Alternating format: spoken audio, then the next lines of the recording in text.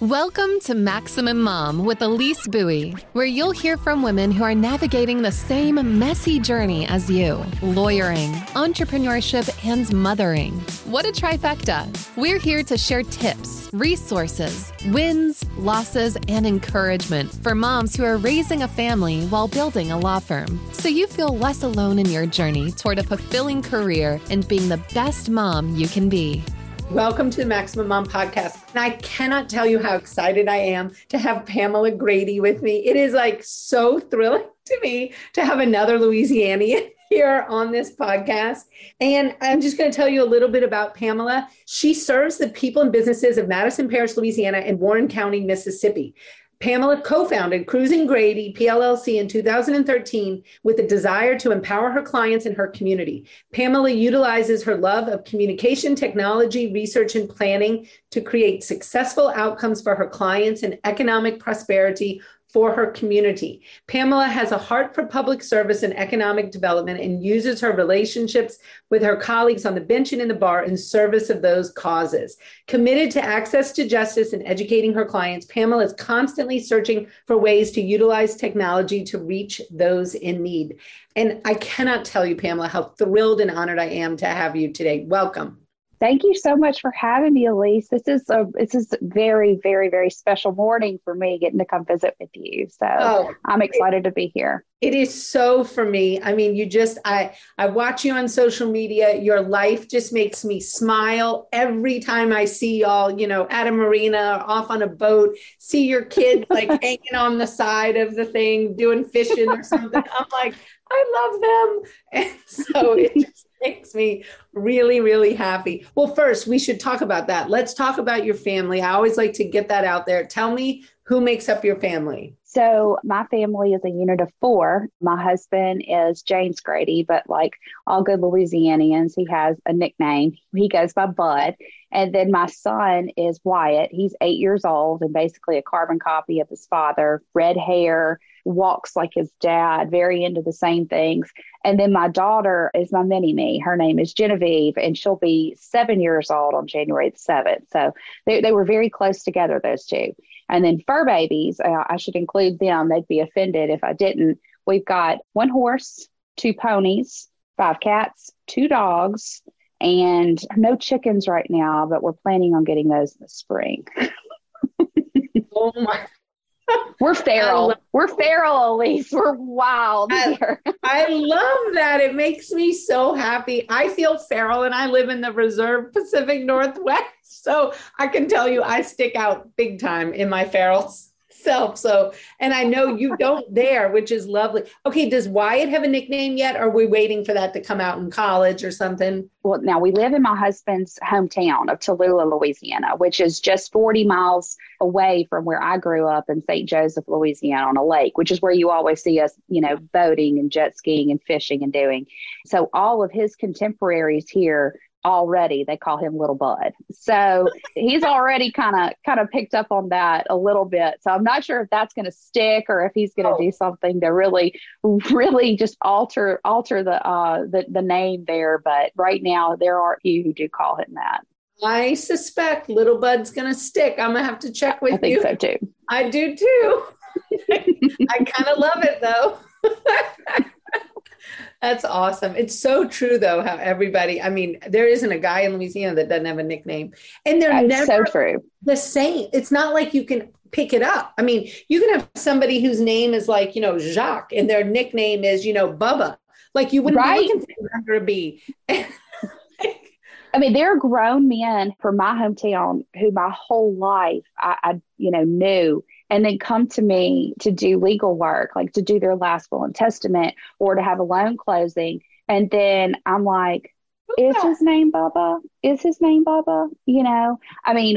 We have a family friend who was a federal judge in Texas for years, and I've only ever known him as Cooter. That's been his name his whole life. And so then, you see his name on the bench. He actually recently retired. His name was Harlan Hale. Harlan. Okay. That's it. Can you get more dignified and esteemed than Harlan Hale? Right. But for my whole life, he was Mr. Cooter, so it's just the world we live in Louisiana, right? You don't get past those nicknames.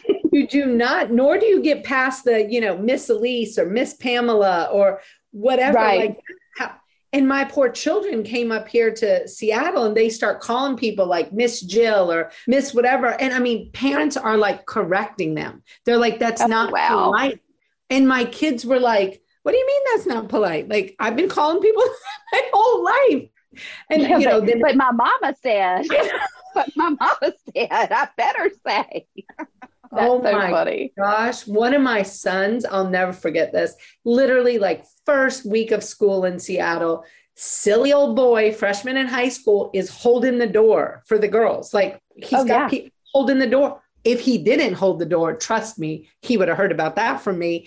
Unbelievable fury from the girls. Fury. How dare he hold the door? That is rude. It is all the bad things. He came home and he was like, Mom, we got different manners here in this town, completely different manners. And we're gonna have to shift. We're gonna have to pivot here. I was just like, are you serious? I was so surprised. Then, I mean, within a month, maybe, I get a call from a teacher who tells me that he says, yes, ma'am, in class, and she is taking utter offense to him saying, yes, ma'am. Wow.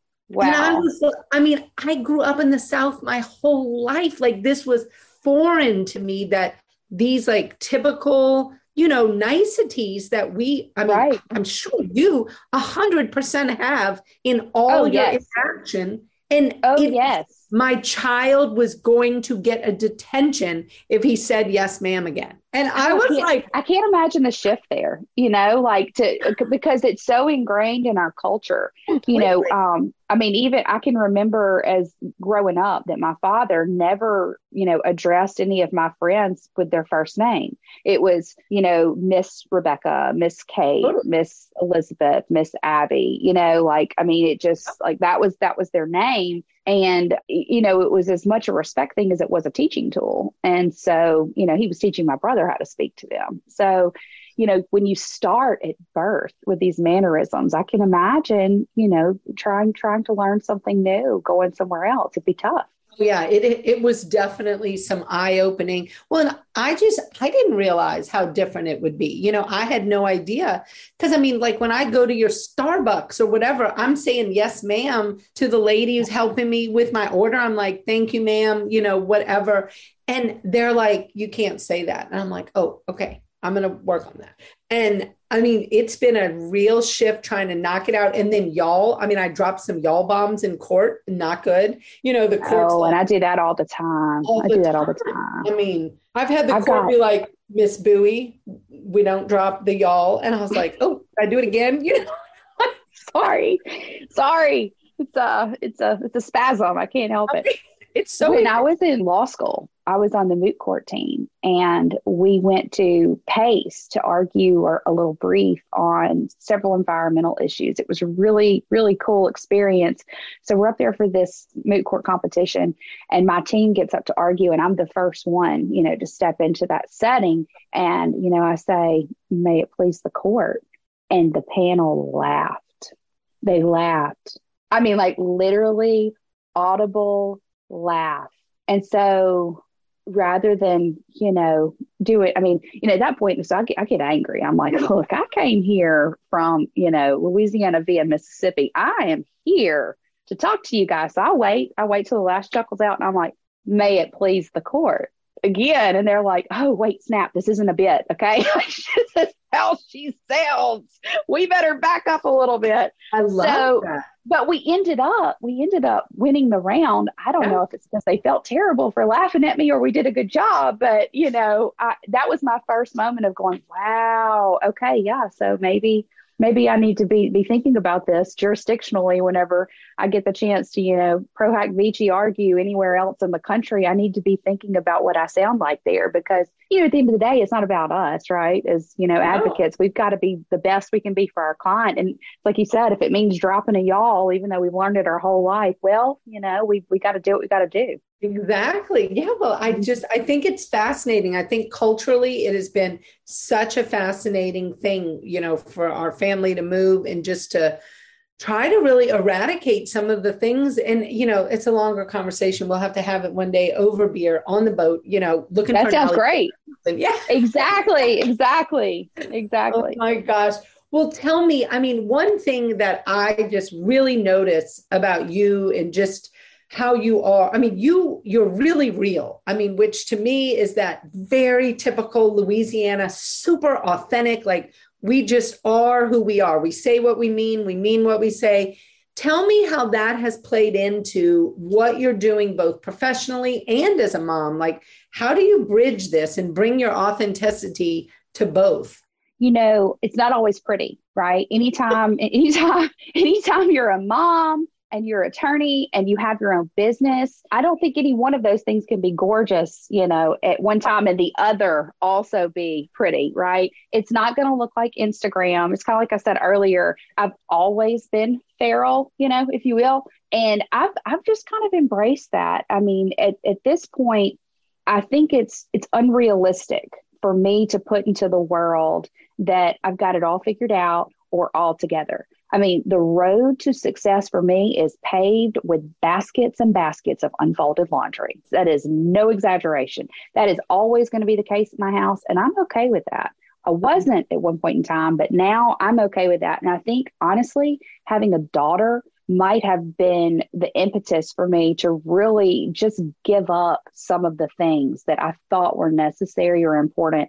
I don't want her to think that she's got to do everything or do everything well or perfectly, or to make sure that the image that she puts into the world is a perfect one. I think the better lesson for me to teach her is grace for herself and for others, to meet people where they are. And the way that I do that for myself is, anytime I feel like I've got that pressure to, perform on a level that maybe I thought I should have or think I need to. And sometimes I refer to it as drinking the Kool-Aid. Whenever I went to an amazing law school, we had the greatest, professors and leaders there. It was very small by comparison to others. And I loved that. But, when you're in that environment, oftentimes you can feel like you're trying to fit this model that you perceive that is going to be kind of a big firm environment. You've got your suit on, you're conducting yourself a certain way. You're very conscious about the images that you're putting out to the world, your appearance, the way you speak, what you do, what your extracurriculars are. And I couldn't do that. I couldn't do it. It didn't feel authentic to me. I felt censored. And I think that's probably ultimately why I found my way into having my own firm, because the truth of the matter is I don't have shoes on right now. Don't have them on. I don't have to wear them. I don't have shoes on. My feet are in my foot massager right now. Right? Oprah recommended a few years ago on one of her there you go. Great gifts for the holidays. And I was like, a foot massager is definitely what I need at my desk. Absolutely. And if you take yourself too seriously, I think you're missing opportunities to really hear people when they tell you they need you. When my clients come in here, they need something. It's, they may ask me for a last will and testament. It might be because they have cancer. They may not tell me that. But if I'm worried about what I look like and how I'm showing up and, whether or not I'm exuding this image as a certain kind of attorney or like I've made it, I'm not doing what I need for them. I'm not hearing what they need.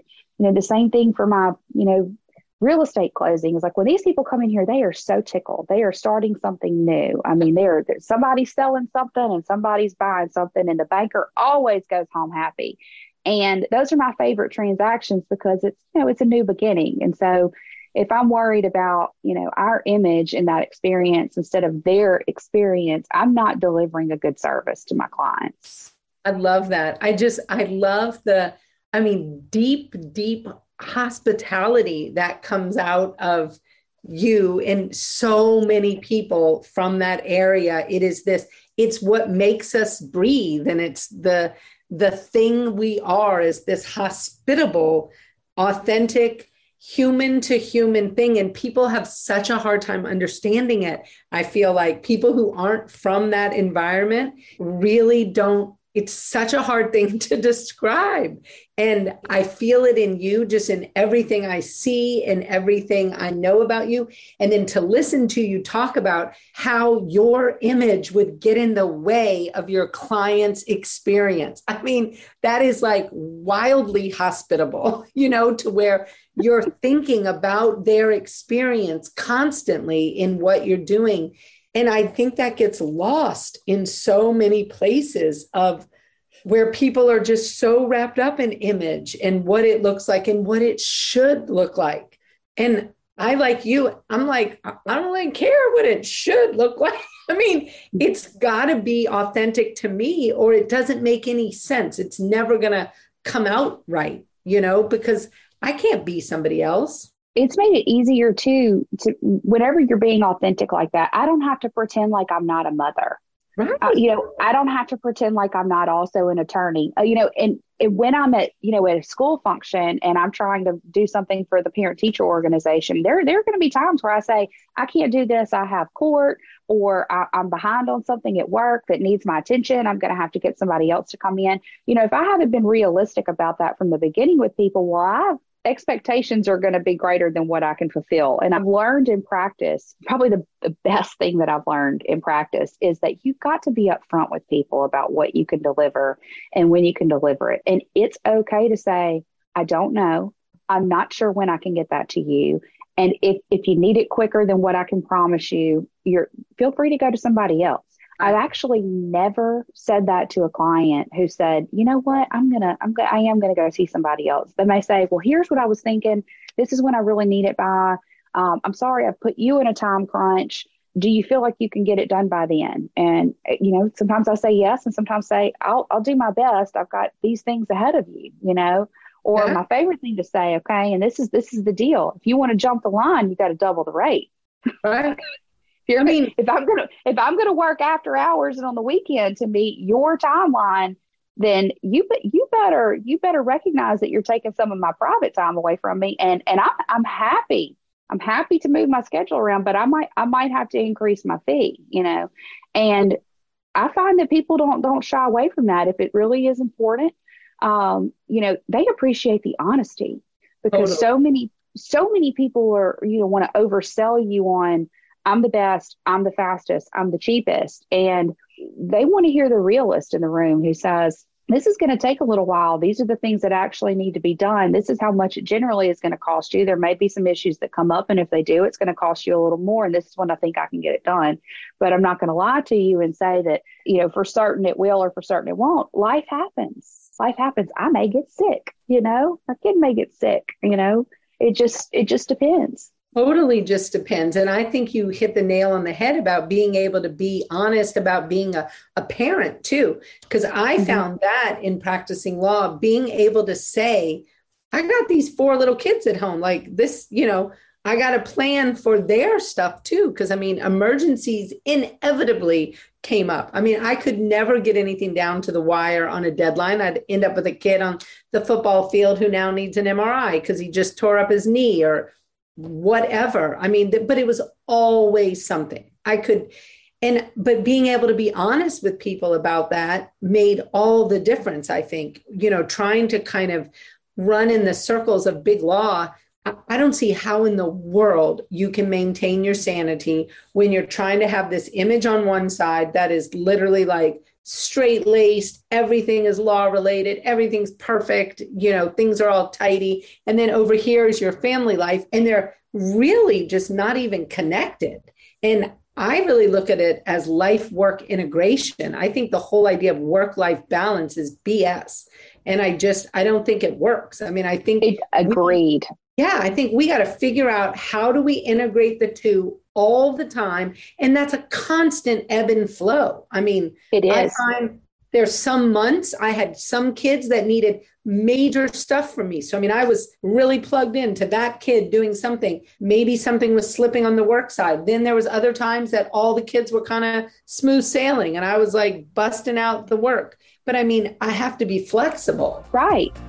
Running your own practice can be scary, whether you're worried about where the next case will come from, feeling like you're losing control over your growing firm, or frustrated from being out of touch with everyone working under your license.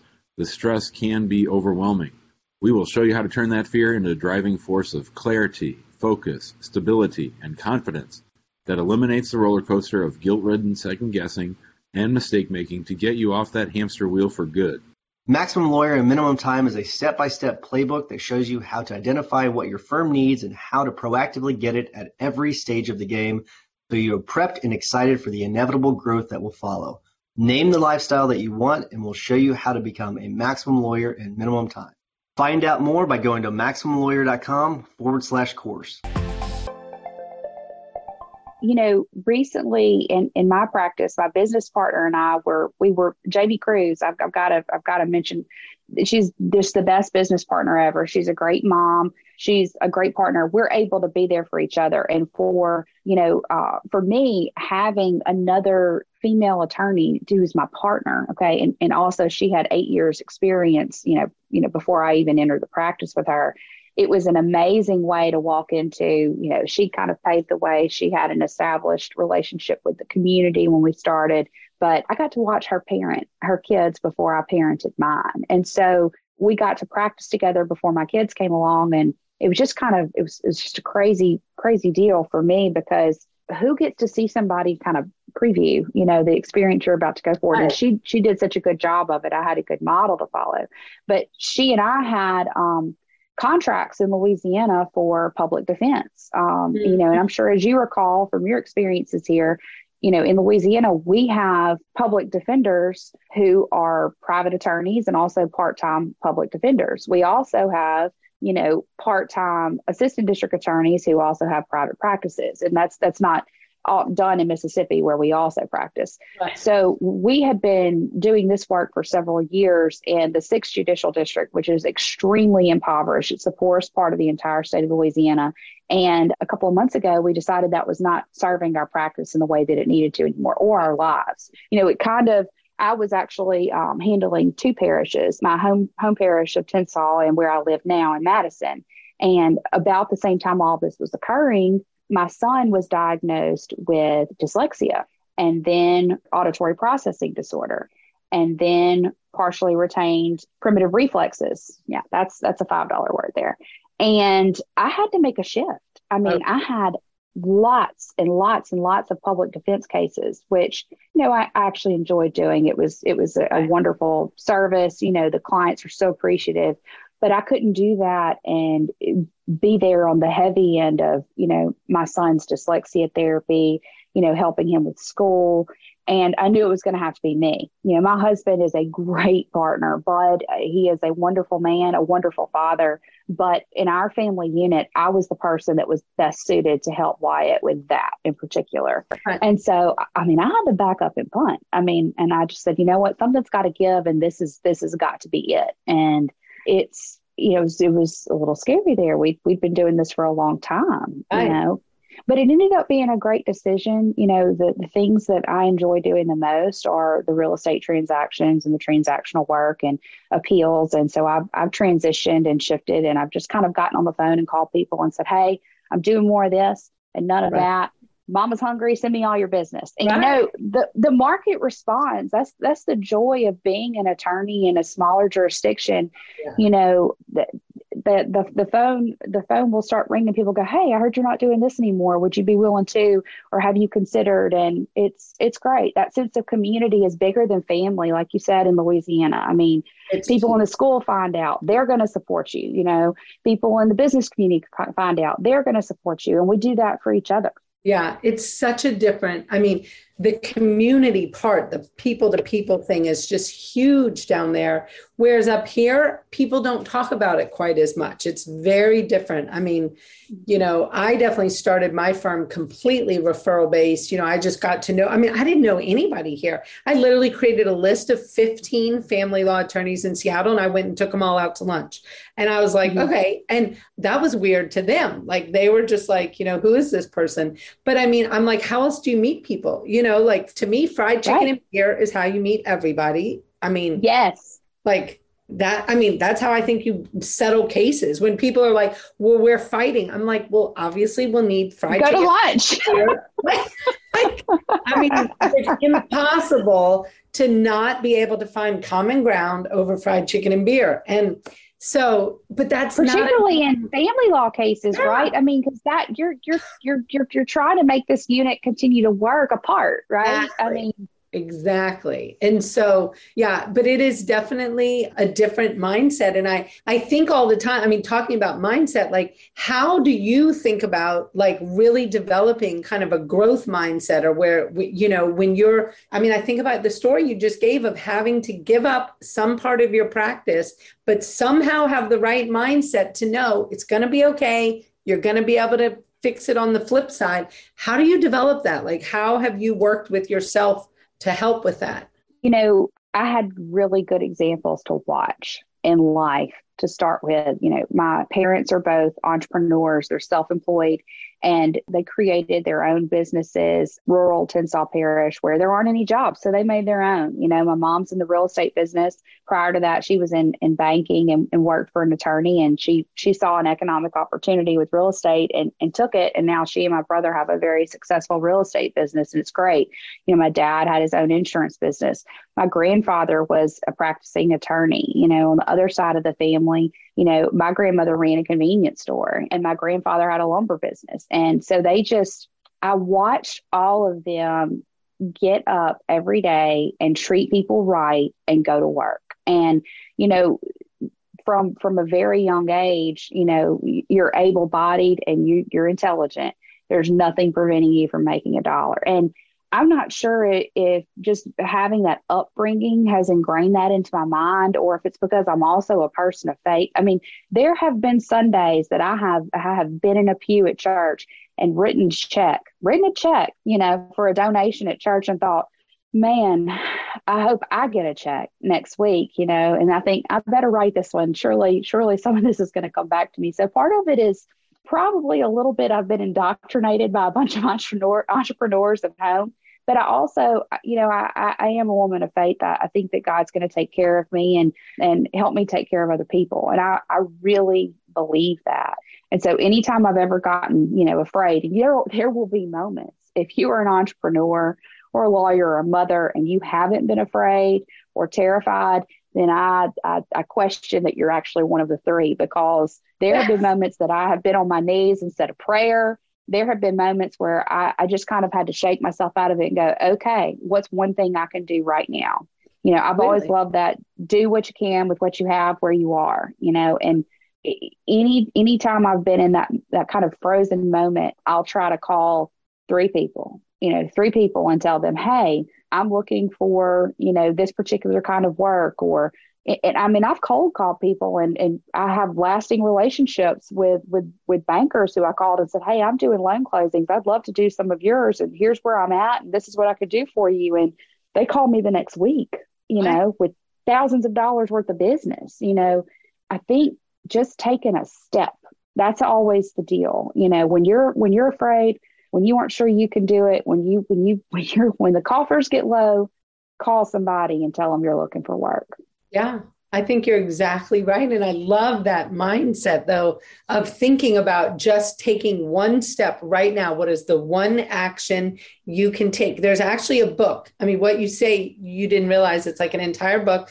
I think it's called Relentless Solution Focus. I actually have it on my desk, written by a guy named Selk, I think is his last name. And it is all about taking one single, like, what is one action you could take to move this problem forward. And it completely restructures your brain, that fear and paralysis. But when you bring it down to that one step, your brain then gets out of that fear thing and you're able to take that step. Then you ask again, you can take another step. And it's amazing the power of being able to control your mind in that regard. And so I love that. I mean, that is such a huge, powerful thing, yet it's so simple, you know, to think about one step. Right. And you know, you think about it, our whole lives, you know, if we're lucky, right, we came up with a support system, and then you get to be an adult and you kind of have to make your own. Like, you can't be your own support system. You need community is good, you know, for all of these reasons, because you come up and you have somebody behind you encouraging you, just do this, you can do this, or you can do that. You know, sometimes having a community is good too. You know, I've got great friends and a great business partner. And that has just been a gift in my life, because there have been times where she had to be there for her family and I needed to be there for her. There have been times that I have been pregnant and then pregnant again. And she was like, Lord, how am I going to get through another maternity leave? Or my favorite is, I can't eat with you like I did the first time. What a good friend, though, that ate with you. Oh, was pregnancy. She and my husband both were like, I'm so excited. What are we going to eat? I mean, like they were, it was so funny. That's hilarious. It's wonderful. It's our husbands are friends too. They're very close. And so I can remember I was, I just was so afraid, I think, of losing a little bit of my identity when I became a mom. I wouldn't have identified it as that at the time. I felt like I wasn't going to be putting enough into the practice. And gosh, I was an idiot. I was so wrong. I was on my laptop. Somebody had emailed me something and I emailed back, I'm sorry, I'm in labor right now. My partner is going to be handling this. She CC'd on this email. If you don't mind, okay, so I sent this email and I'm thinking, yeah, this is a totally sane thing. Like, this is early on. My water's not broken yet. I can have my laptop in my lap, right? My husband comes over and smacks the laptop down and takes it away from me. He says, Jamie has just text messaged me. You're off. You're off work. You're done. The laptop is going away. We're having a baby today. And I'm like, oh yeah, we are. We're having a baby today. And so I think maybe deep down, I was afraid that I wouldn't be giving enough in any one spot. But being a mother has made me a way better attorney. Oh yes. Way better. I mean, what did I do with my time before? I do not know.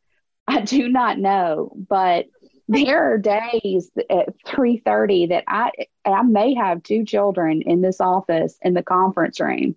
And the other day, my son was doing some of his homework, and I hear my daughter speaking to somebody. Both of my legal assistants were out. One would think was out for the day, another was running an errand. And I hear my daughter say, she's on the telephone right now. Would you like a bottle of water while you wait? And I'm like, wait a minute, what's going on here? So I peeked my head out and I just missed the door opening. And sure enough, it's one of my clients and she is sitting here directing him to have a seat. Would you like a bottle of water? And she's on her way to come get me and be like, you have a client here. And so I'm thinking, you know what? Maybe it's not so crazy that I've got these kids up in here and I'm trying to do some work. They're getting their homework done. She's learning how to run an office. Absolutely. She's doing a great job. She's offering beverages, maybe I'll start dictating to her here. Let her type up a letter. I mean, my son can run the scanner, I mean, it's been, I think they've given me an empathy and patience. Absolutely. And maybe a better understanding of the humans that come in to see me and need my help. I think exactly. I just think, I'm a huge fan of putting kids to work. As you can imagine, yes. With our brood, I had kids who did my shredding. I had a son in college. We joked he wanted beer money, so he'd blog for beers. And yes, put them to work. I was like, absolutely. I'm happy to help you, but I'm not just doling out money. I was like, you people need day jobs, You gotta earn it. Exactly. I grew up like that too. And it's still that way when I go home. I can remember being a newly minted associate attorney in downtown Jackson, Mississippi, coming home for the weekend in the summer, thinking I'm going to go have a big time on Lake Bruin. And I pull up to my family's marina and my mom literally hands me a bag of ice and says, I need you to go get in the bar and make daiquiris. Exactly. And I'm like, yes, ma'am. That's what I said. Yes, ma'am. And so all these people start showing up that I usually see in court, in Jackson, and they're there in their big, beautiful camps on the weekend. They're like, Pamela, what's going on? I didn't know you worked here on the weekends. And I said, hey, when mama says get to work, you better get to work. And that's actually how I met my business partner. Want to talk about make that come full circle? I met her because I made her, I think it was maybe a strawberry mango or a peach daiquiri. I can't remember. I've made her so many since then. I couldn't tell you what it was, but that's how I ended up meeting my business partner. She had gone out on her own. Yes. And her sister-in-law actually introduced us, and I made her a drink, and then I went and visited with them on the boat. And I said, I'm going to refer you all the family law clients that call me because I don't do those cases. And she said, great, and gave me her contact info. And I started making referrals. And we had this case that had a family law element and had a criminal element. I took one part and she took the other. And we just knew, it was like, wow. We worked so well together, and within a year we were buying real estate and, launching the firm. So that's amazing. I love that. I love that a firm can start over a daiquiri. Of course, right. Of course it can. Absolutely. Of course it can. My husband will joke forever. When he moved to Louisiana, he was in the Coast Guard, so, traveled all over, lived all kinds of different places, had grown up in Louisiana part of the time, but then came back as an adult. And he was like, I had no idea you could get drive-through daiquiris everywhere in the city of New Orleans. And I didn't know that was a weird thing, until I went to college. And I was like, well, y'all don't have drive-through daiquiris here in Memphis? People were like, how do you have a drive-through daiquiri when you can't drink and drive? And I was like, I don't know. I guess I didn't think about that part. But I'm like, it is a thing in New Orleans where, that's right. We would get those gallon crawdad daiquiris, that, I felt like every Saints game, we'd end up with a gallon of daiquiris. We have one right here in Delta, Louisiana, right next to Tallulah. So it's literally between our two offices, Providence, if you ask me, right there between the two. You can pull in and get you a daiquiri for sure. Yeah, it is definitely a unique part of Louisiana, and that is not a thing in other places. And so I've been looking for drive-through daiquiris for my whole life, everywhere I go, and it's just not a thing. That's and really it's in a lot of ways what connects a lot of the folks on the Mississippi side of the river coming across over here. They're coming over here to get their lottery tickets, their daiquiris. Friends of mine from Jackson drive over and they're picking up cases of wine all at this little gas station in Delta, Louisiana, and in the little, daiquiri drive-through place next door. So they usually call me when they're coming through and like, would you like to get together? So it's a lot of fun here. Culturally, this is a cool place to be. It really is. Absolutely. It's awesome. It's awesome. And you can't beat the food anywhere. There's no place in our country that has better food than Louisiana. And I agree with that. To me, there's just no question. And so, yeah, I'm a firm fan of Louisiana's culture, food, all kinds of things. I just think now, interestingly, yesterday, y'all played the Seahawks and the Saints beat us. And so I saw that. Yeah, it was fun. That was a fun game. But, and I've always been a huge Saints fan. I was less of a Saints fan once Drew Brees left. I've definitely been a big Drew Brees fan. Yeah, but, he's just a legend, He and of course Joe Burrow, right? Right. Was that just the greatest season of LSU football of all time? It was a great time to be a Tiger for sure. It was awesome. I have a good friend who's an attorney and she's an Alabama fan. I just absolutely harassed her relentlessly the entire I bet you did. I could not resist. She's been as sweet and gracious as possible, but I just could not resist the whole year.